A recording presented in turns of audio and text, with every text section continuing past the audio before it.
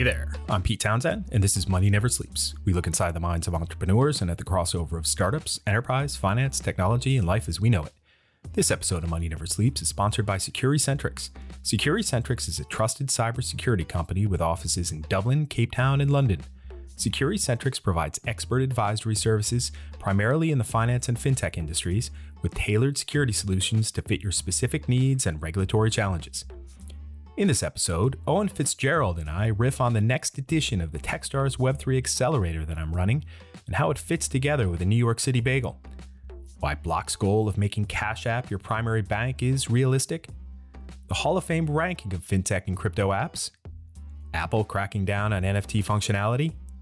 Reddit's success with the thoughtful replacement of, let's face it folks, what is a tech term in NFT or non-fungible token, with the actual usability of the tech as digital collectibles, with Reddit's new profile pic collection.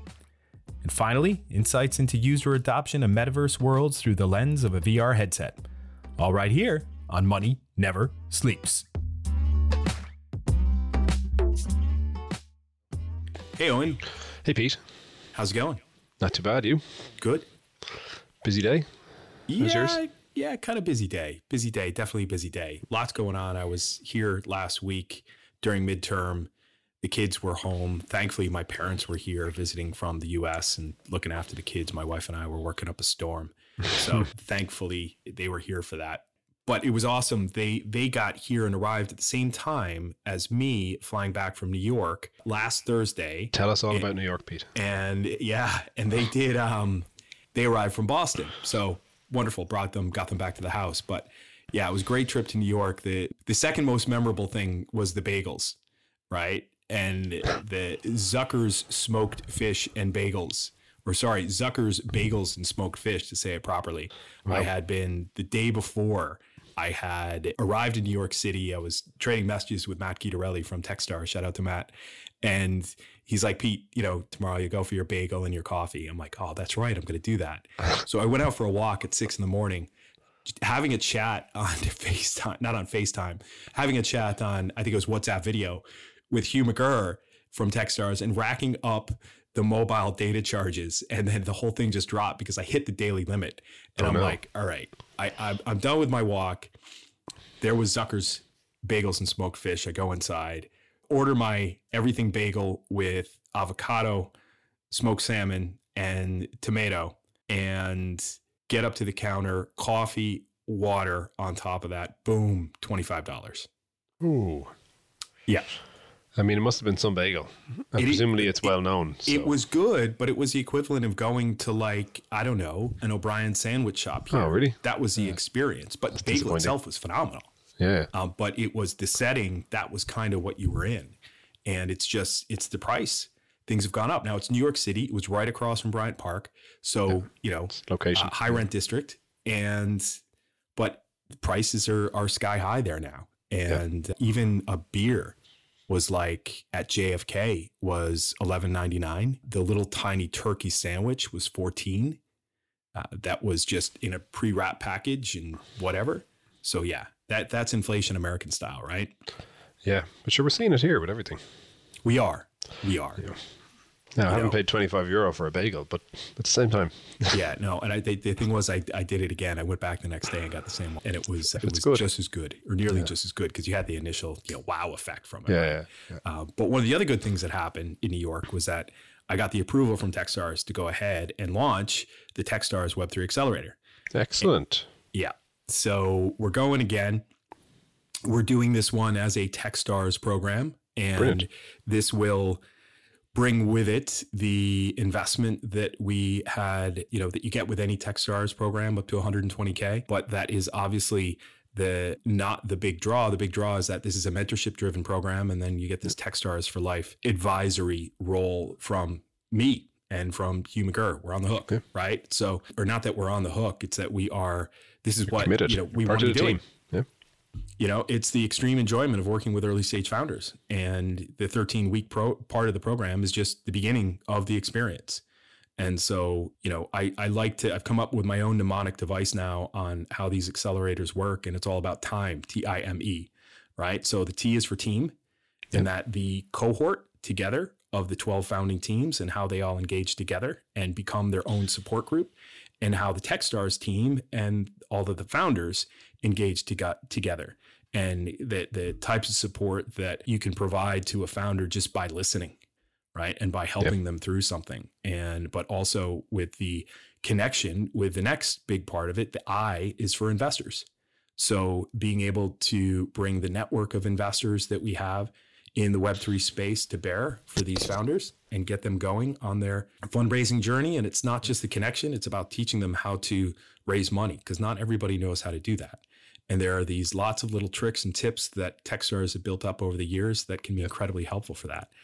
The M is for mentors, which is the most important part of the program, which is exploding the network of founders with over 100 mentors coming from all different walks of life, Web3 experts, subject matter experts in different functional areas, legal, regulatory, business leaders, bringing all that to bear for them. And then the E is for education and putting founders through this educational curriculum that will really make a difference for them. And what we've learned the first time around was that all of those Web 2 native kind of startup 101 type sessions were equally as important as the Web 3 focused ones on things like token lifecycle, tokenomics, building your community, working through different levels of incentivization and how you're going to package all that up together. So really, we kicked off applications last week, officially announced it yesterday, talking about it here now as well. So a lot more to come over the next few weeks in terms of the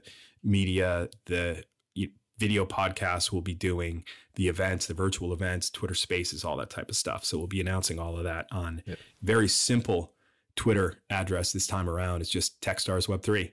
So that's where we're headed. Delighted. Yeah. I know. Listen, it was a great program. Obviously, you got to be part of it and see the finished product at the end. So delighted that it's coming back again for another one. Yeah. And we're opening it up a bit more this time as well. So there's, the tagline I've been using is builders got to build. And we are in crypto winter right now, right? Love it. Yeah. And builders got to build, right? And with where we are right now in the industry, it's just, I feel the rush and the pressure and the momentum of those that are building and those that are true builders, rather than those that are just, swing it from their hips and trying to just muscle the ball over the wall, right? It's difficult. So, because we did learn so much, we are pushing this out there as that we are working with entrepreneurs building in Web3 and enabling the next wave of growth in the decentralized internet and in tokenized economies.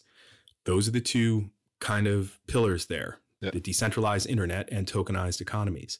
And the questions that we're going to be asking founders to be, hey, for example, are you building a company or are you building an economy?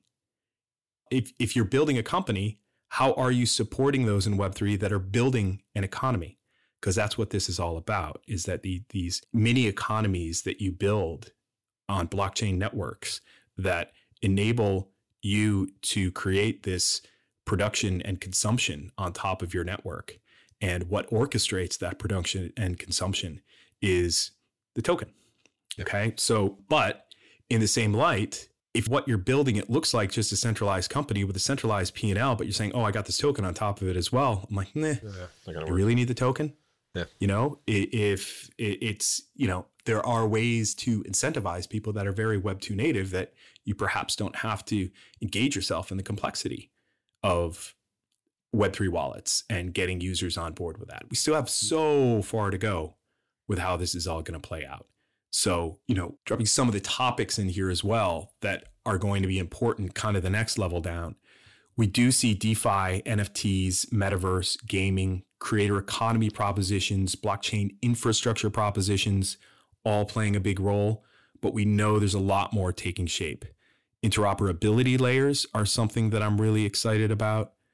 Investment utilities, harking back to my old days in traditional finance and seeing how people are making it easier for investment firms to trade crypto assets and broader digital assets. DAO tooling, decentralized autonomous organizations. I think there's a big step forward that needs to happen there. Digital identity is something I'm really excited about and seeing a lot of things happen, and there's just a whole lot more. Yeah. So we are opening this up and looking beyond everything else. It's all about team. team, team, team, team, team, team, team. It's got to be an awesome team of founders. Yeah. And following that, it's your market and how big of a market are you selling into, and can you create a gap in the market to sell into rather than just trying to sell to an existing market. There are something in the region of between 2.5 million daily active users of Web3 applications or 200 million, depending upon who's counting. You've got to find a way to make that market bigger, right? Anyway, we're kicking this off. Applications are open now.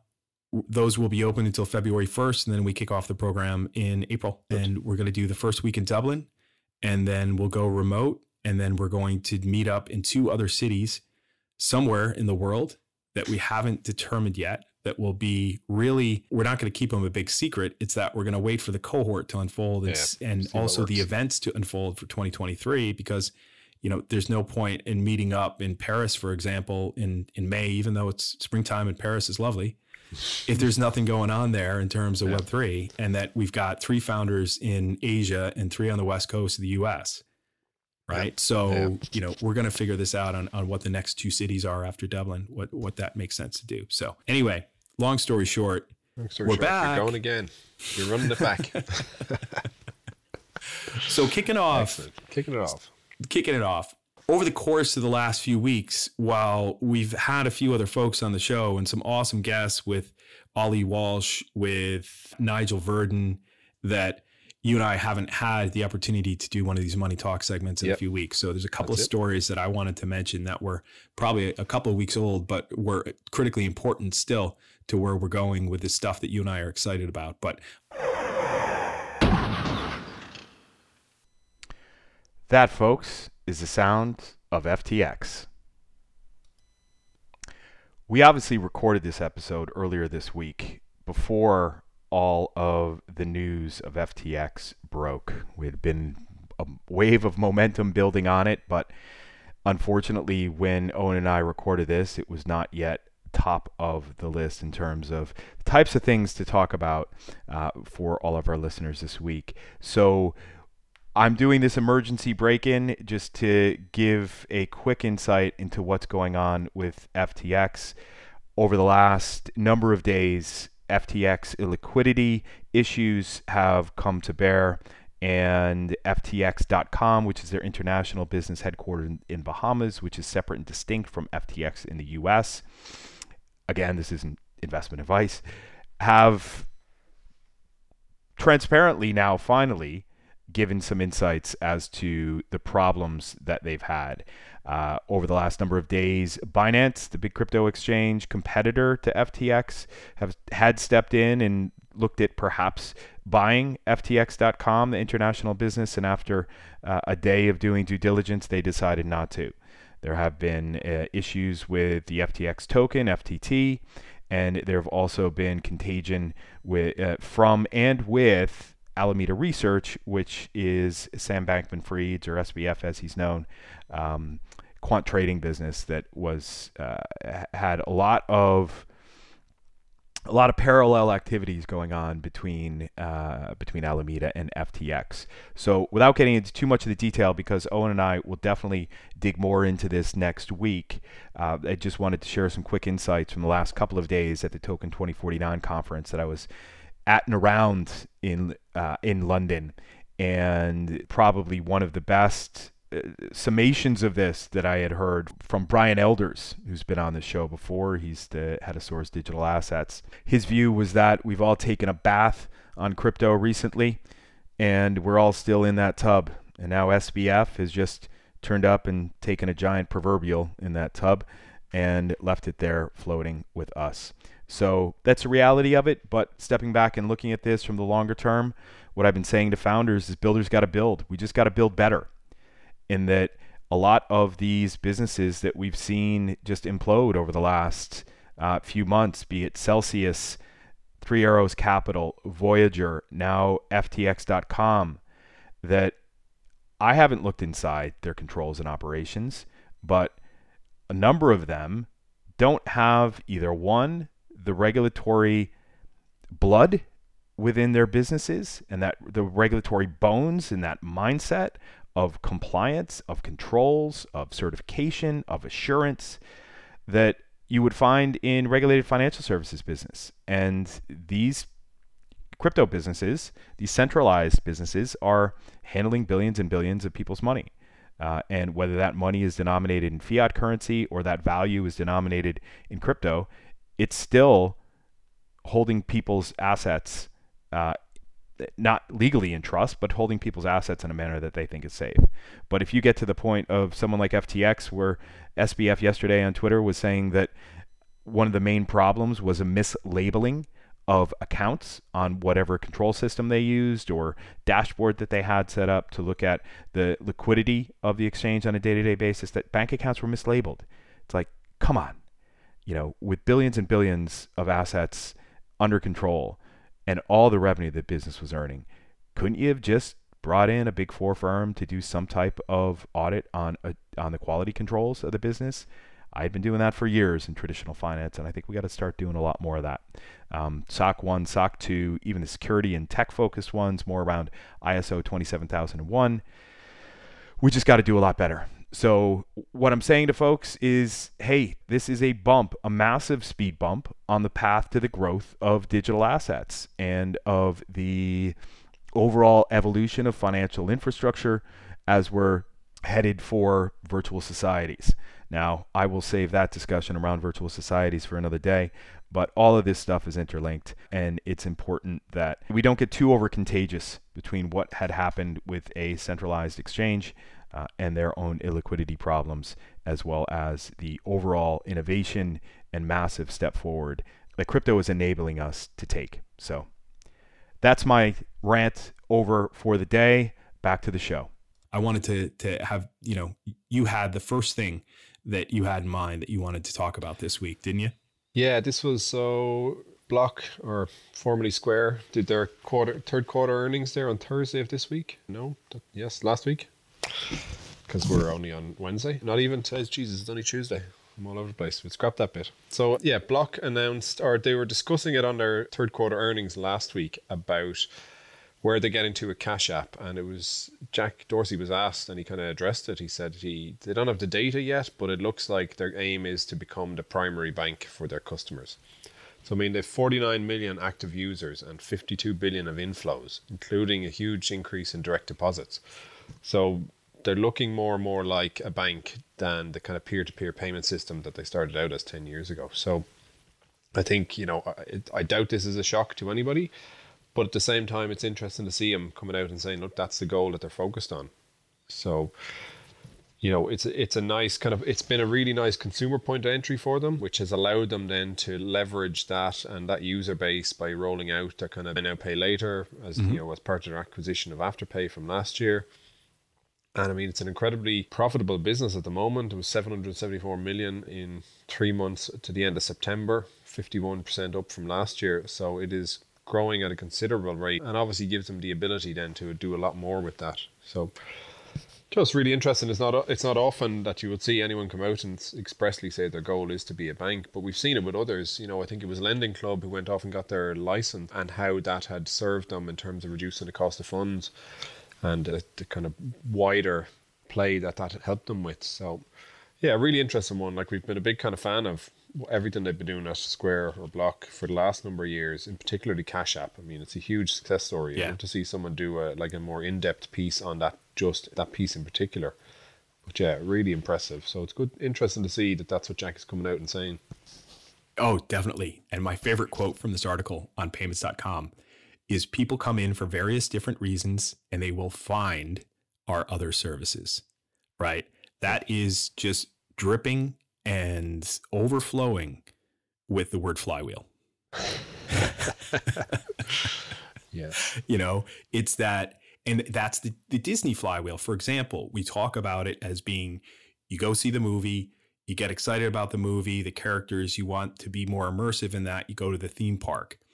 You love the theme park, you want to be able to remember it, you want to have a memento of that, you buy the merch. You get home, you squeeze the merch, you want to then go in and watch a movie again, right? But if you had just gone into the Disney store and you bought the merch, right? You bought the super cool new Boba Fett and or a Mandalorian thing, would that get you to go home and watch the movie? Probably. If you started off just as a visitor to a theme park, might you buy some merch there? So it's wherever you are on the flywheel, wherever you start, if it's good flywheel, it should naturally take you to the next point. You don't have to start at one single same point all the time. And that's what Block have now done by integrating all these different levers of consumer focused as well as merchant or business focused, being able to connect businesses to users and users to businesses at any single point that you get onto the Block flywheel. And that is what is so cool about this business. I'm signed up now on the wait list for Cash App here in Ireland. Oh, excellent. I have not yet been granted the privilege of jumping into that, but I can't wait because I'm just very eager to see what this whole experience is about. To your point, he talks about how they're building multiple ecosystems to serve different audiences. So Square is for sellers, people using it in a retail point of sale, and then you've Cash App for consumers, you've Tidal for musicians, and then TBD for developers. And he finishes out the kind of quote by saying, what makes Block unique is their ability to connect all of these together. And to your point, like it's their ability to create an open but yet closed loop kind of ecosystem in the same way. And we talked about it before when they acquired Tidal as to how that was going to be a real interesting play for them because they were bringing in the musicians and their audiences, and they've been incredibly successful with their kind of strategy around Cash App and making it really kind of popular and kind of getting rappers and musicians and actors and everything to sign up to use it and making it a high profile and going down the musician kind of route. And it's been very successful in terms of growing their audience and their customer base. But like that, it's their ability to move between the different ecosystems very easily, and have your musicians, and obviously being able to use then Square at the point of sale for anyone. And I think we talked about it the last time we were mentioning them, how you can, they're bypassing the banks then by potentially having someone using Square at a point of sale in a shop and using Cash App on their phone or whatever. And at no point do they have to use a bank for any transaction. It's amazing. When my mom and dad were over, just like I was saying, we were in Dunleary on Sunday at People's Park where they have the food market. And my mom had just figured out Apple Pay. Right. And she was delighted. She was like oh my God, it's that easy. I could double click on the side of my iPhone and I can just use Apple Pay. Yeah. I said, yeah, you can. It's that easy. And now I think that might have been connected to perhaps a bank issued credit card or a financial institution issued credit card, which is fine, but it's still making that user experience as easy as possible. And that's what Cash App had always been focused on. It's even the simplicity of the name, Cash App, right? No frills, just make it simple, make it usable. So it's incredibly impressive what they've managed to achieve. But like that, putting all those pieces together so that they're all interchangeable for the different audiences is incredibly impressive. So and I did see this tweet, and shout out to Simon Taylor because it was linked in his FinTech, is it called FinTech Brain Food? Yep. FinTech Brain Food newsletter. And that it was a tweet by Rex Salisbury, who is the founder and GP at Cambrian VC and an ex-partner at A16Z FinTech. And this was basically a chart of the highest earning finance apps. So, and looking at the ARPU, or the average revenue per user. I think it's a funny name. And ranging from peer-to-peer payments, BNPL, that average about $10 in terms of average revenue per user. So the amount of revenue that you make for each user that is on your platform on average, right? Very simple. To $280 average revenue per user for neobanks, to $850 for crypto exchanges. And he included in that a whole chart from something called Sortlist that was the highest earning finance apps. Cash App was number 3, right? And launched back in October 2013, 44 million users, 12.3 billion in revenue for an average revenue per user of about $280. That's pretty damn good. The highest one was FTX with only 1.2 million users and with a revenue per user of $850 on $1 billion in revenue. So I was, messaging back and forth with a guy called Shane Keogh. Shout out to Shane from Swissborg Ventures. And he was talking about how Swissborg have 700,000 users already. And I'm like, that is for a kind of a crypto investment management type app. And they're only 500K users away, or more than halfway to FTX. Yeah. Like that's pretty damn good. And, Impressive. One more quick break in from me. Obviously, we recorded this before the FTX news broke, but some of the comparisons are obviously still pretty salient. Back to the show. But it's really about what, I didn't get into the revenue numbers, but that's the driver here.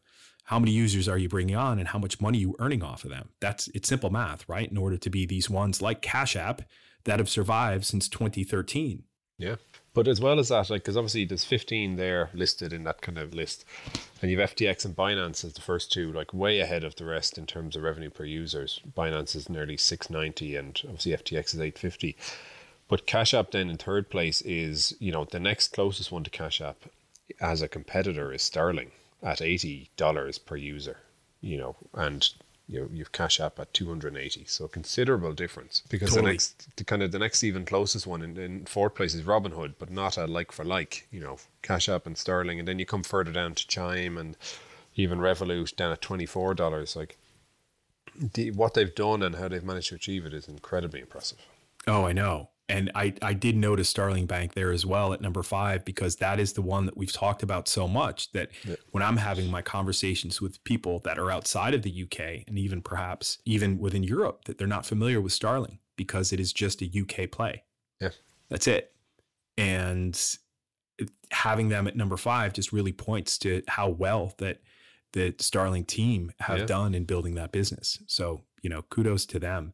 And some of the others, like seeing Revolut down at number 10 and 26 down at number 11, Monzo at 13, again, not surprising. They're a UK only play, but haven't jumped as far into the whole lending business and that Starling have done. But then Klarna, who launched way back in 2005, BNPL, high volume of users with 90 million users, which is second only or third only to PayPal and Coinbase on the list with their, 1.1 billion. They're the lowest with just under $12 in average revenue per user. So it's a nice little kind of fintech crypto Hall of Fame list there. Yeah, absolutely. Of those top 15. So shout out to Rex Salisbury. Yeah. Thanks for compiling And those look, numbers and it's pushing one. them out It's there. one we've been talking about for the last a good while now. So we'll keep obviously updating as we see, or keep discussing it.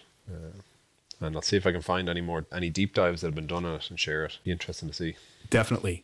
And I wonder where Apple might be on this list, right? Because if Apple Pay is a thing, obviously, I'm not sure if they carve out these numbers. I saw a chart recently that was carving out some of these numbers on at least Apple's services, and Apple Pay was included in that. So the transparency may not be there in terms of what Apple does make off of Apple Pay. I don't know what they make off of Apple Pay and where they might fall in this, but it'd be an interesting one to think about. Oh yeah, probably harder to get the exact numbers at the same time. Yeah. Cash App and the others are very straightforward. You're paying for the service. Yeah. So in order for a card issuer to have their cards integrated into Apple Pay, I'm sure that card issuer is paying Apple something. Right. And I wonder what the split of the interchange is or however it may work. And I wonder how that might stack up over time.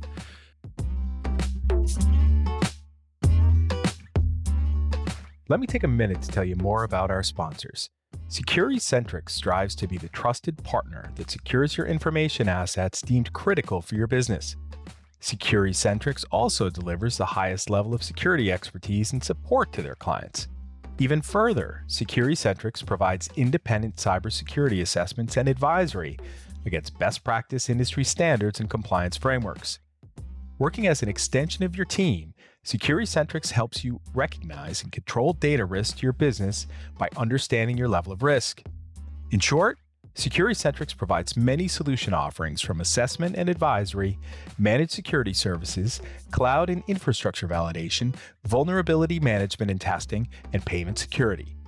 Get in touch with the team at securitycentrix.com to learn more, or email info@securitycentrix.com.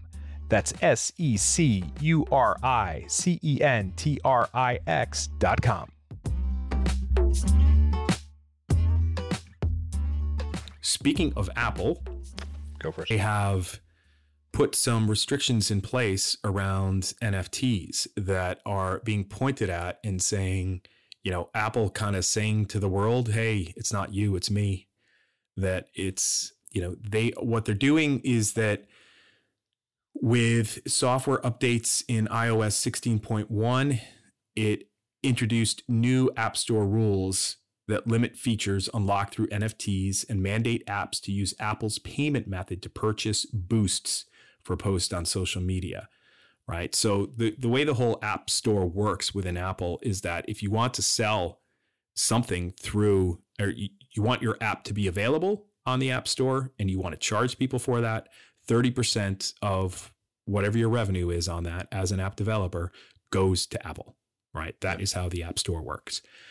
In-app purchases, it's not as clear and cut, but for example, there's a whole classification of things called reader apps.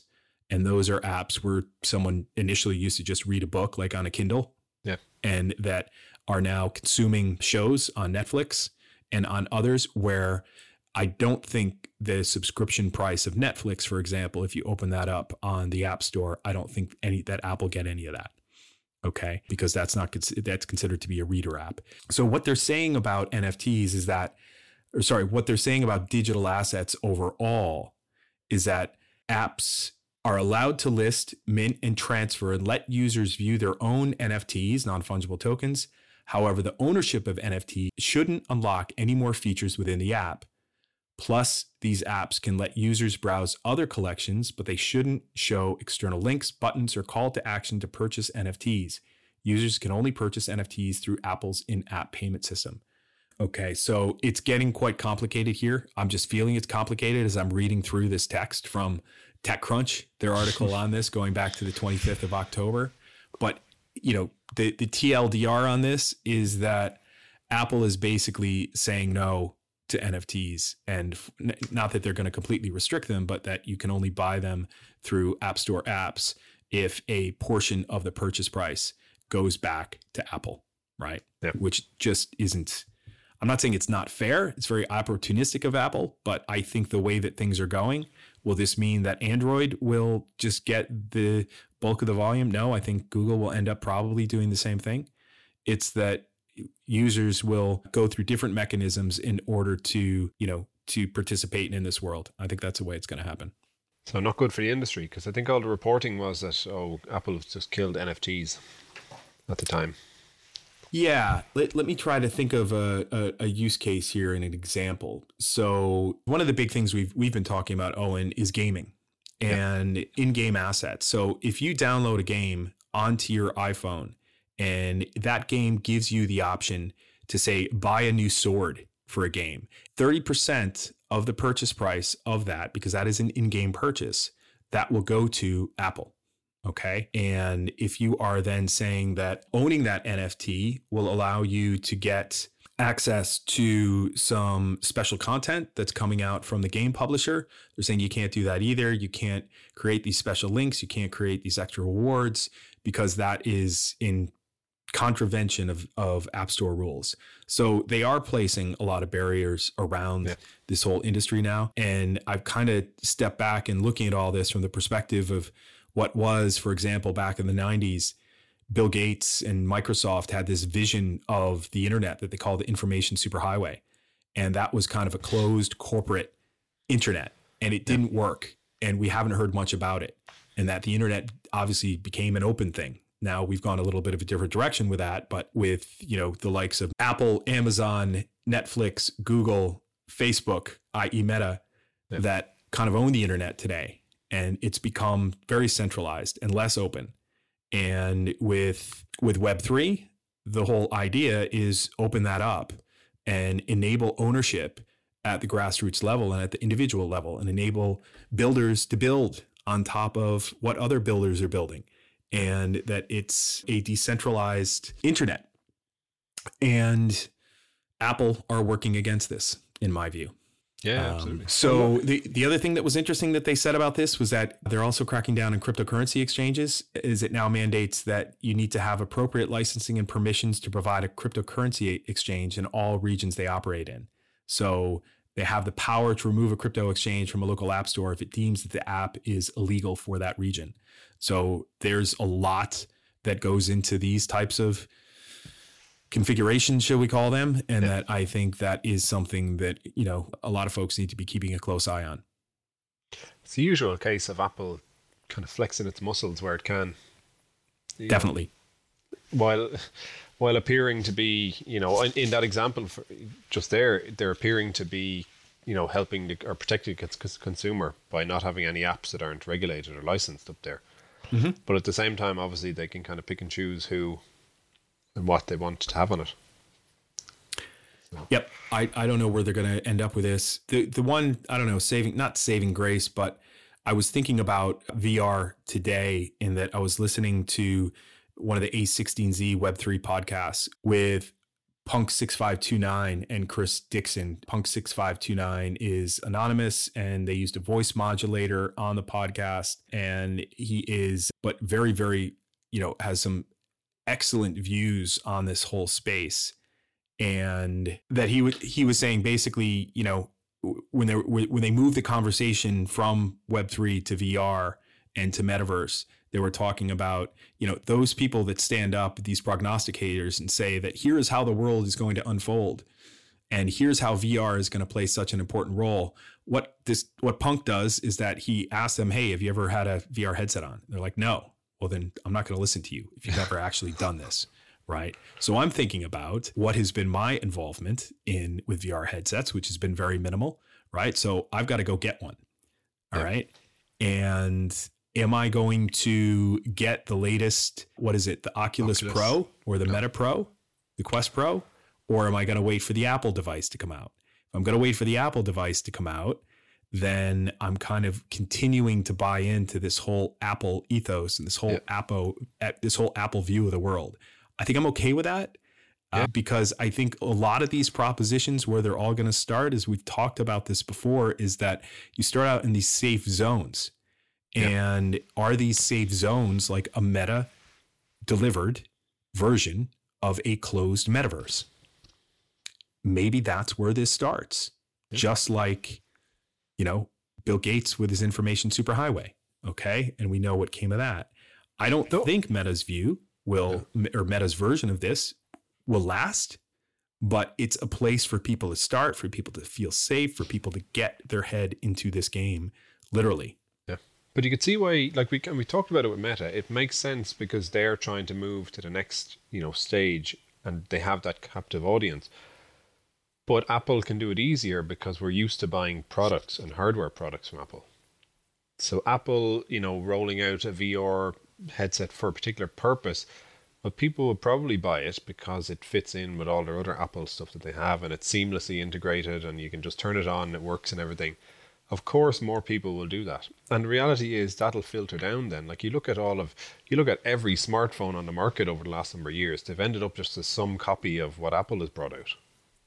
You know, so likely, you know, Apple rolls out a VR headset next year and then the following year, everyone has some fairly similar version of it. Yeah. So similarly, metaverse and all that will come from someone like that. I just think that the Meta Facebook one is, you know, it didn't fit into what they were doing beforehand. So it's a massive leap. You know, whereas it does. Like that. Someone on the gaming side, we've talked about it, where you're already watching a screen and that's what you're doing with that product. Well, then it's not a big leap. Yeah. But going from, you know, posting pictures on my Facebook page to then talking to my friends in virtual reality is a huge leap. It is. And no one wants to do it, right? When I was at Elkstone Partners with Andrew Tazali from Philip Lee. Shout out to both of those organizations, Philip Lee and Elkstone. One of the guys from Elkstone said, "So wait, VR, like metaverse, why would I want to have a meeting in VR?" I'm like, yeah, I wouldn't want to either. Yeah. It's that the angle this is going to develop from is the angle where people already are in front of screens all the time, which is exactly. Gaming. Yeah. And those that are significantly working way too much and spend too much time engaging via screens, like me, right? That when there is a better experience, but I still need to take a break from that, So I'm not going to be immersed in this all the time. Gamers are totally rabid with all this stuff, and that they will drive the first few incantations of a live 3D version of the internet, which is again Matthew Ball's definition of the metaverse. Which is I think where it could, and I don't know how it would work, but why would you want to create go online and have an avatar version of yourself? I find it now, because we've gone back hybrid, there's plenty of meetings that I dial into where everyone else is in person, and it's clunky. Once people start talking together, you kind of lose track, and they can't hear you. Then you have to try speak over them from the computer. So you could imagine a scenario in the future whereby, you can't make it to one of your family's events over in the US, but they're there in person, and you slot on your headset and you're there as an avatar or a hologram or something that at least people can interact with you and you can interact with them. So you're almost physically there. Yep. I could imagine that scenario, or a situation where you want to put yourself like in a almost physical setting. Yeah, that to me would make sense, and I could understand. Oh yeah, that'd be worth doing. Yeah, it does. Like, we already have family gatherings where so and so can't make it, and that there's a big screen down in the basement of my parents' house, and that we put FaceTime up on that. Yeah.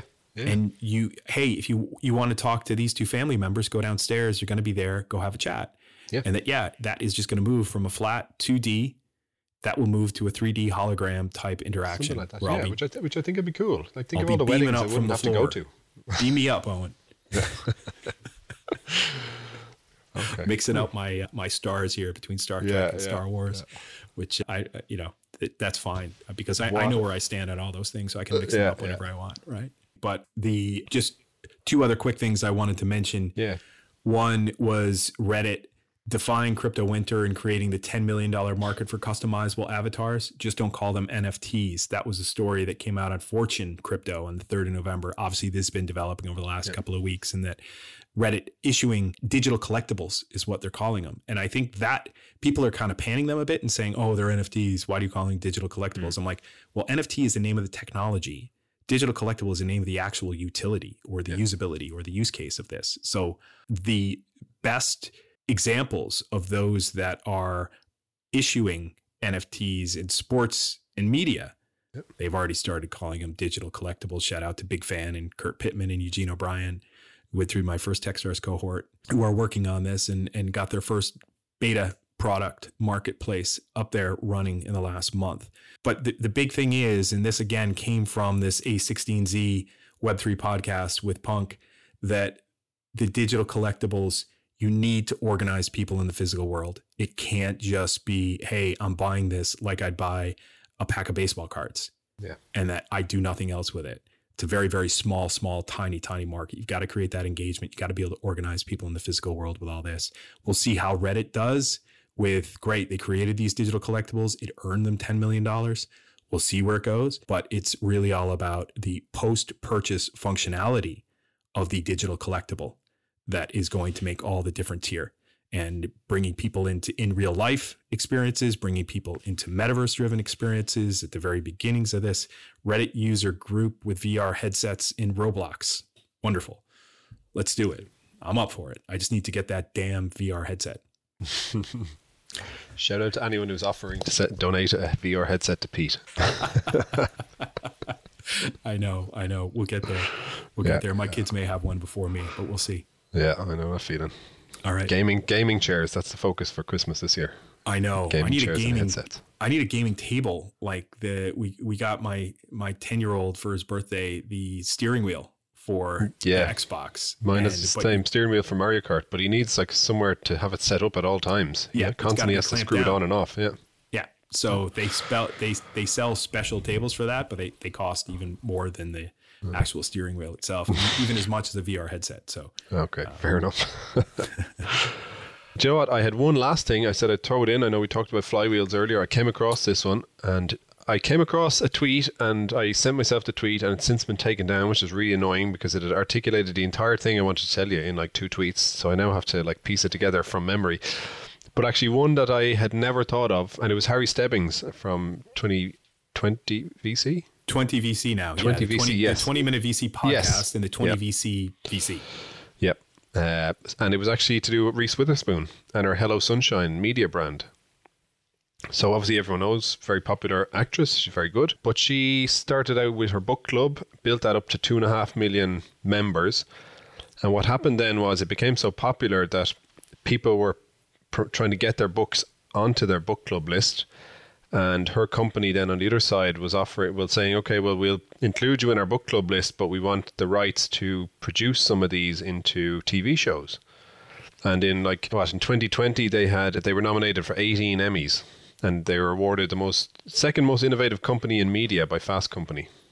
So out of her book club became obviously the brand and the business of producing leading TV shows, which then led to them being acquired for $900 million last year. Wow. It's crazy.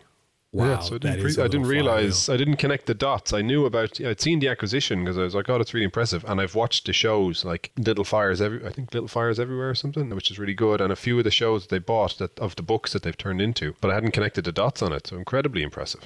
Connect the dots on a flywheel. Absolutely. Yeah. Absolutely. So, not one we think of, but a good example. Very good example. Do you hear she got stabbed? Reese, what's her name? Reese? Who?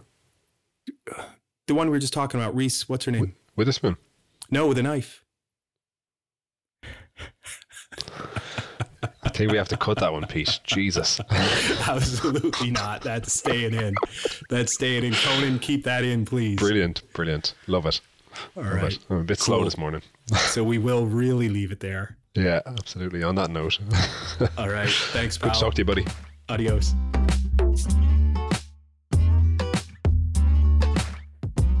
That does it for this week, folks. You can learn more about the stories we covered in the show notes on our website, moneyneversleeps.ie. Also, thanks to Conan Brophy from Create Sound for mixing and editing this episode. Conan is an excellent media man to get in touch with when you're thinking about launching your own podcast. As for me, I'm an early-stage startup investor focused on where fintech meets crypto and crypto meets Web3. There are plenty of links in the show notes on moneyneversleeps.ie on how to get in touch with us, so don't hesitate to reach out. Finally, till next time, thanks for listening. See ya! Money never sleeps, pal.